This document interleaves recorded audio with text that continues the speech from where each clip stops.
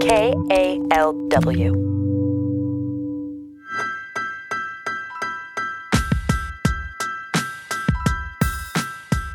Hey everyone, Tommy Shakur Ross here. And I, Ton Tran, am here too. Yeah, of course you are. And together, we just wanted to take a moment to share some things that we're grateful for right now.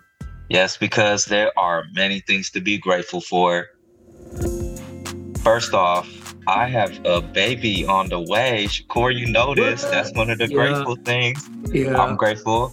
I'm grateful to be doing this documentary with my family. And I'm grateful for all of the love that Ella Baker Center has shown me since my release. What are you grateful for, Shakur?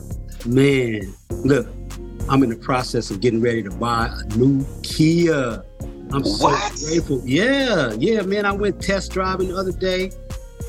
So I'm thankful to be out, you know, just to be breathing on the other side of the wall, man. It feels really good to be out here. Right. And I'm grateful Shakur got a car to give me a ride in. And we are thankful for all of you who listen to Uncuffed. Yes, we are. And a huge thank you to all of the donors who helped get us through our funding gap. We're so excited to continue our work at Solano and San Quentin State Prisons. Yes. And while we got our funding back for those two prisons, unfortunately, we did not get back the funding to start a program at the California Institution for Women, otherwise known as CIW. But you already know, there's no way we're giving up on that goal.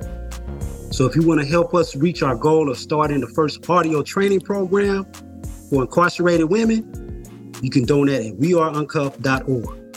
We also wanted to let you know that we're taking a break from new content until January, when you'll hear about our experience in Norway, and it's gonna be good, I promise. In the meantime, we'll still have some great stuff coming for you in the feed. You know. So thank you again, and happy Thanksgiving from all of us at Uncuffed to all of you.